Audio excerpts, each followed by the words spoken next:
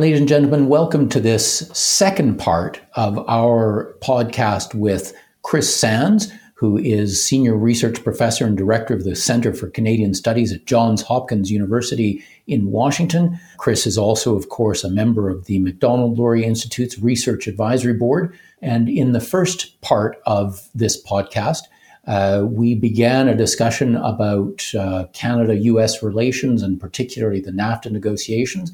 In the second part of this two-part podcast series on Pod Bless Canada, we're going to dig more into the details of the negotiations between our two countries and perhaps get Chris to give us a little bit of a prognostication about how the rest of these negotiations will unfold and the future of Canada-US relations in general. Before we get to the current state of negotiations, you've just said something that reminded me of another thing that I think many Canadians are a little confused about. And that is, what's the right way to put this? How much final authority does Trump have versus the final authority of Congress on trade issues? Now, I understand the Constitution says, foreign trade is a congressional responsibility. On the other hand, the current NAFTA agreement, I think I'm right in saying there's a provision for, to use the formal word, denouncing the agreement, which belongs to the administration. So if Donald Trump, hypothetical, if Donald Trump said, I'm not happy with the state of negotiation with Canada, I don't think it's going to get any better. I've got a separate agreement with Mexico. I'm just going to kill NAFTA.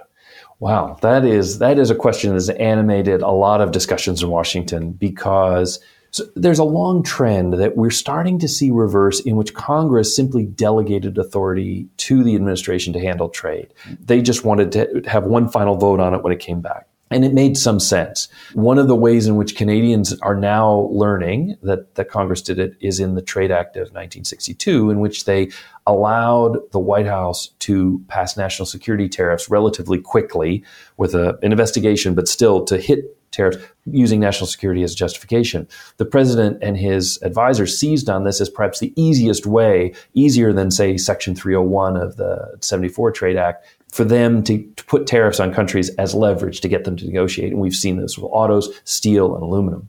Congress of late has started to regret having passed all of this authority on and has been trying to claw it back a little bit. And then you saw that in the trade bill in 2015. But it's left a lot of little landmines around. The thinking about NAFTA withdrawal is that the agreement says that anyone of the three parties, Canada, US, Mexico, can withdraw with 6-month notice to its opposite numbers. However, I think people believe that the president is not fully able to effectuate withdrawal. He can issue the notice, but that Congress will have to concur. If they don't, it's very likely that people who would be hurt by NAFTA withdrawal suddenly, and you might think the auto industry or other agriculture in the United States, will sue. Now, earlier in the Trump administration, say in 2017, we saw individuals suing in court because of the president's ban on immigration or moratorium on immigration from countries that don't share data with us, often referred to as a Muslim ban, although it's not quite technically correct. And judges, even though law enforcement and immigration are fully under the executive branch, still were willing to provide injunctive relief and stop this in its tracks, forcing the Supreme Court to ultimately deal with these issues. NAFTA would be even more likely to be challenged if you withdrew from NAFTA. And the Congress, it's pretty clear in the Constitution, even if you're a creative living constitutionalist in the United States, this belongs to Congress. If Congress doesn't concur, it's very unlikely the president can actually effectuate it. So now a little bit of gossip. The feeling is that when the U.S.-Mexico agreement is submitted to Congress, because Congress's agreement on the legislation is that once it's submitted, they can't amend it, that the administration will put a line in that says when the U.S.-Mexico agreement takes effect, so too will the U.S. withdrawal from NAFTA take effect. And that will, if Congress votes on it, give Congress the approval. That means it's much more dangerous. So if you imagine that the text includes the notification, so that occurs at the end of this week, then we're talking about the end of March, when we may have no NAFTA to fall back on. And that will increase pressure in two ways. It'll increase pressure on the Canadian negotiators, because if they thought, well, if we don't come to a deal, we at least still have NAFTA in place, there'll be a question mark on whether that's still true if the U.S. and Mexico go ahead and leave Canada behind. Something that I don't think Mexico wants, and many Congress people don't want, but it would suddenly be an implication to take seriously. But that's the other piece. There's no timeline on Congress to pick this up and ratify it, but the president wants it done so that he can tout it and for his reelection in 2020, and so that he has that leverage against the Chinese, the Europeans, everyone else that we're having. Look, I did a good deal with my partners. Now I want a deal out of you. He doesn't want to have this drag out. So what he'll have done by putting the withdrawal clock on it is also mean that Congress can't wait forever. Because if they wait longer than that 6 months of notification, we'll be in the gray zone of zombie NAFTA, where it looks like the U.S. is withdrawn. The executive branch no longer wants to respect provisions like the old rule of origin, but the Congress hasn't replaced it with anything. So what will happen? I think there'll be a lot of business confusion. A lot of people complain that this situation is unclear and intolerable. We need to have some decision. And that'll put pressure on Congress to ratify the agreement. Now, I want to, just before we get to the current state of negotiations, I keep pushing this off because you keep saying such interesting things. I'm trying not to dodge your question, by the way. No, but I haven't even asked the question yet. So let's cast our minds back in ancient history, the beginning of the NAFTA renegotiation process. I think it would be fair to say, certainly it was the view in Canada, that Canada was just along for the ride, that the real target of the United States was Mexico. Was Mexico that where the big investment was shifting in the automobile industry? Canada had lost plants and investment in the auto industry to Mexico, just as the United States had.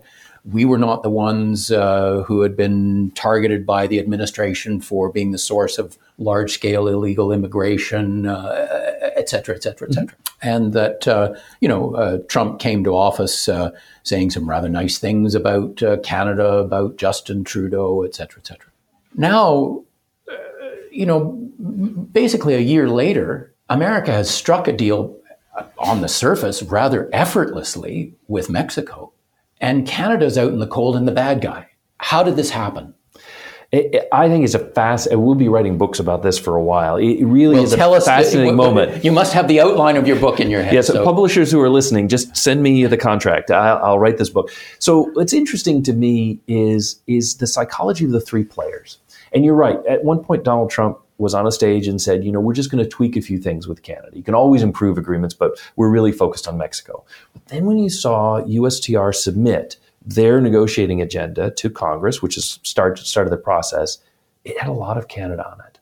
Many of the issues with Mexico were things like migration and other areas of cooperation that weren't formally part of NAFTA, but there were a long list of things from dairy to softwood to dispute resolution. All of these things were on a list. Now, why? Because Congress, the U.S.-Canada trade is quite sophisticated, but as you know from watching Congress, we there are a lot of individual members of Congress who represent border states and border communities who have a beef with Canada, and it may be potatoes this year or something. They're minor disputes, but what Congress wanted was those things addressed, because that's what they were complaining about. And what Robert Lighthizer promised is, your wish list is my wish list. We're going to work on all of those things. So at the very beginning, there was a warning, which is that maybe there were a few more demands coming from the U.S. on Canada, whereas many of the things that we wanted fixed with Mexico were outside trade, and trade was going to be used as a lever to get there. Secondly, Canadian negotiating strategy was a bit maybe the best word is defensive. NAFTA worked for Canada. It was generally pretty good. You heard trade negotiators saying early on, well, Trump's the demandeur. He would like us to negotiate something, so let's see what he has to propose. Whereas if you remember with Canada's free trade and NAFTA, the Canadians had a reputation of being the most creative because you'd had the Macdonald-Laurier Commission, you've been thinking about trade for a long time. You came with ideas. And the Americans said, well, this doesn't work very well. And Canada would always say, oh, well, here's a solution. And there's a position paper, and it's great. Here, Canada wasn't playing that role because it was sort of hanging back saying, well, this is, as you said, mostly a U.S.-Mexico negotiation. We're along for the ride. We want to help, but let's see what's on the table. And I think they stayed defensive maybe a bit long. There was a pivot point that they somehow missed because it wasn't clear why have suddenly things become terrible. And Trump didn't make this easier. You may remember he complained about dairy early on, but in a speech in Montana, he talked about how Canada was doing some really terrible things to the U.S. on energy. And I remember talking to people in Calgary saying, well, that's crazy. We sell you everything we can. We don't sell it to anybody else. At a discount.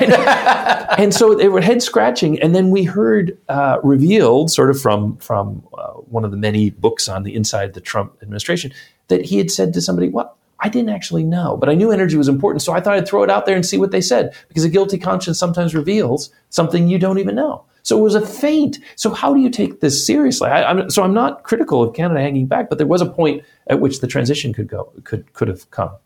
Mexico, on the other hand, I think even their center-left new president-elect understands that for Mexico, NAFTA was the ticket out of the third world. This was their miracle change. And even if they were skeptical at first, it has made a palpable difference in Mexican economic growth.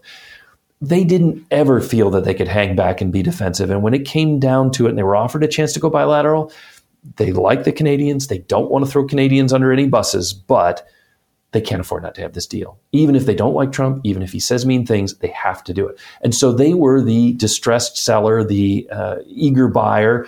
Trump realized it, and we went bilateral. And we got an agreement because we had the leverage. We were prepared to use it.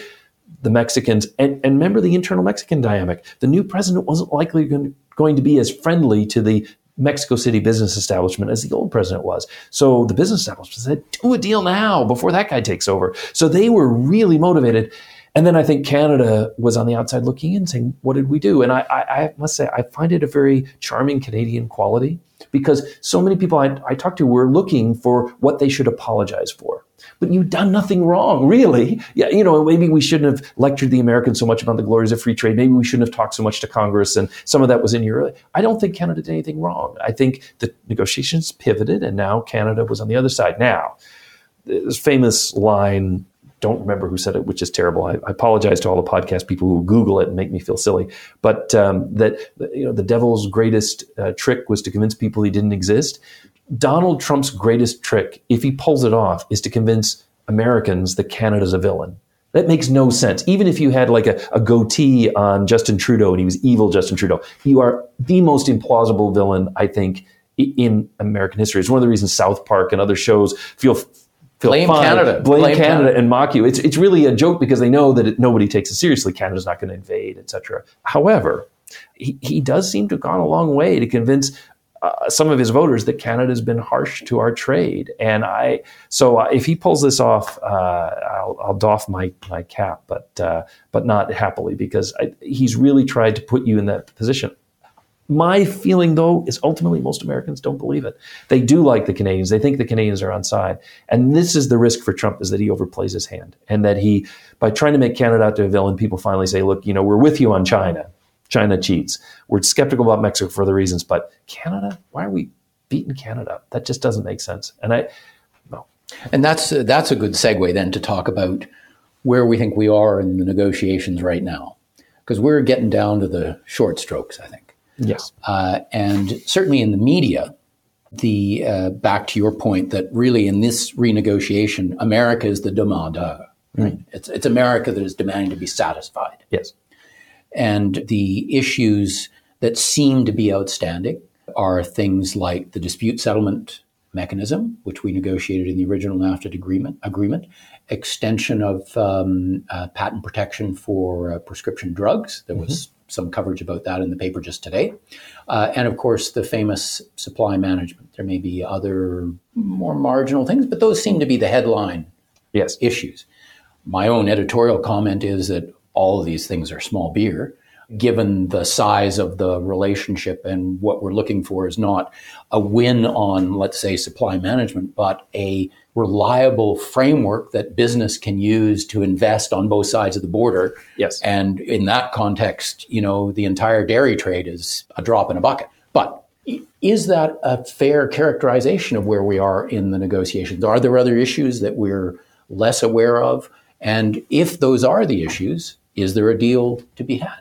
So my view is that a deal is possible because none of the things you've listed, and there might be a couple others, people have talked about the de minimis threshold with which you can bring goods across the border, a few other small things, but none of it is impossible to compromise on.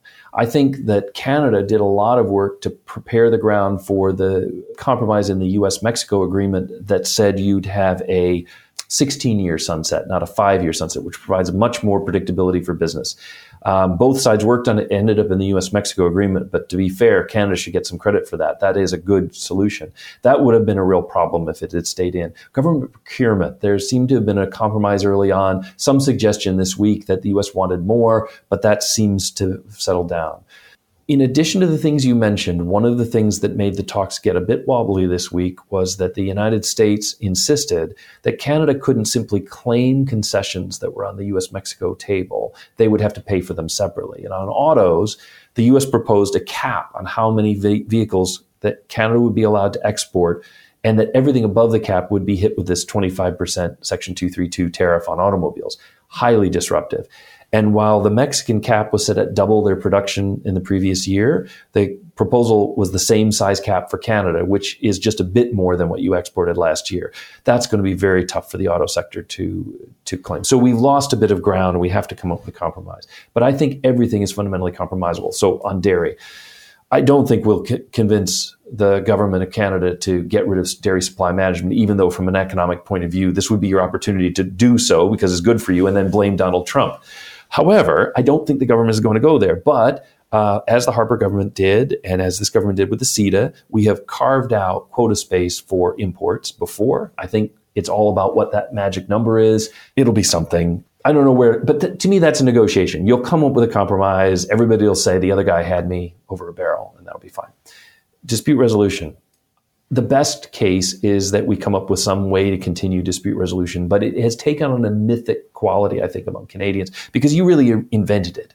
Chapter 19 in NAFTA is based on Chapter 19 in the Canada-US Free Trade Agreement. It's a dispute settlement mechanism because at the time, going back to the 80s, the only alternative was to go to domestic court. And the U.S. Court of International Trade at that time was an administrative law tribunal.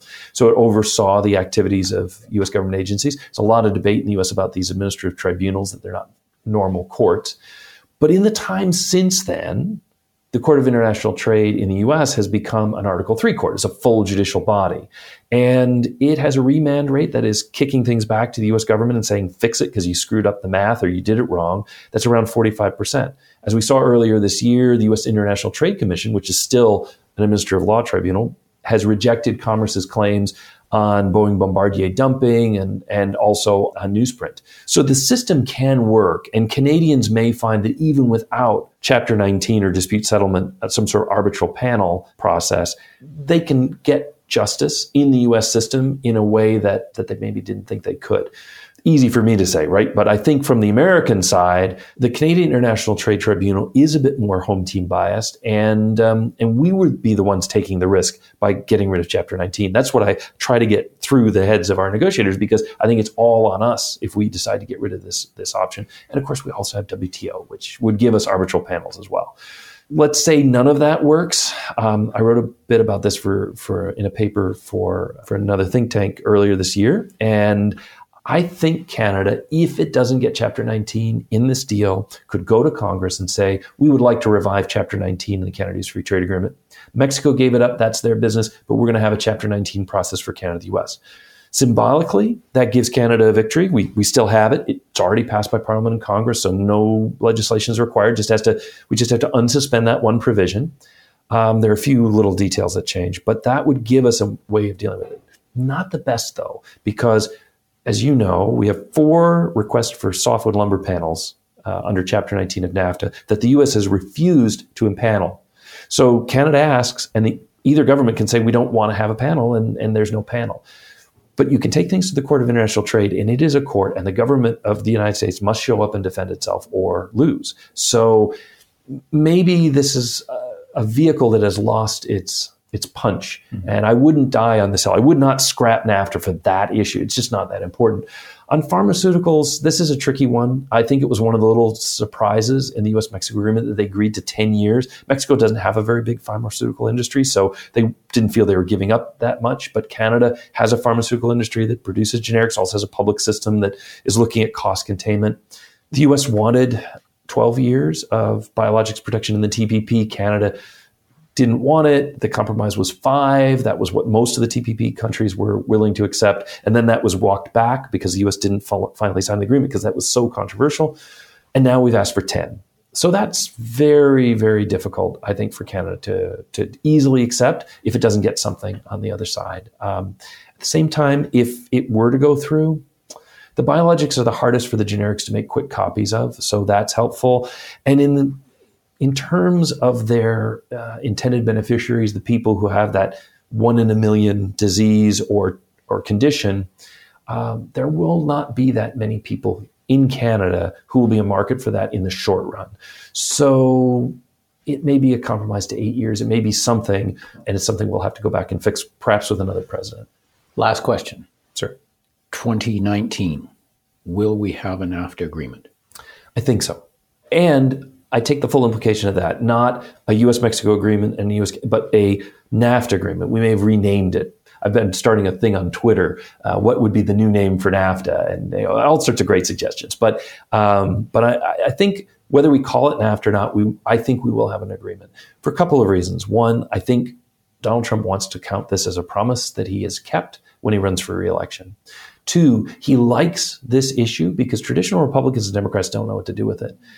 Many of my Republican friends are big free traders, and they are afraid to cross the president on this, even when they know it's the right thing to do. And on the Democratic side, the progressive movement that's animating a lot of the energy, the Bernie Sanders, Elizabeth Warren group, it isn't very focused on trade. But the old trade union voters, certainly the big trade unions, are worried that blue-collar voters are migrating to Republicans, and they want desperately to not be on the wrong side on trade. So I think the U.S. is going through a trade political earthquake here. A realignment maybe is a gentler way to say it. I think also that China will become the issue that is eclipsing all the rest of trade because it's so important. And that will bring us to a new WTO round. You may know that Canada's already put some proposals forward. The G20 is talking about a WTO round. The Seattle round that Bill Clinton tried to launch after Uruguay died in the streets of Seattle and all the protests. The Doha round that was launched right after September 11th, actually on the same day, there was a meeting in Doha to launch this round, was supposed to be the development round and has come nowhere. So we haven't had significant negotiations on the World Trade Organization, which could use its updates as well and its modernization since 1996. We have not had a concluded round. So there's a lot to be dealt with. And I think we'll want to be focusing on that going into the next U.S. election. Well, Chris Sands, there's lots more that we could talk about, but I think we've given our listeners a lot to chew over. So I want to thank all of you listening to this podcast for listening to the latest edition of Pod Bless Canada. Be sure to subscribe to get the latest from MLI, and you can listen to all of our podcasts at Macdonald-Laurier.ca. Thanks very much, Chris Sands. It's a pleasure.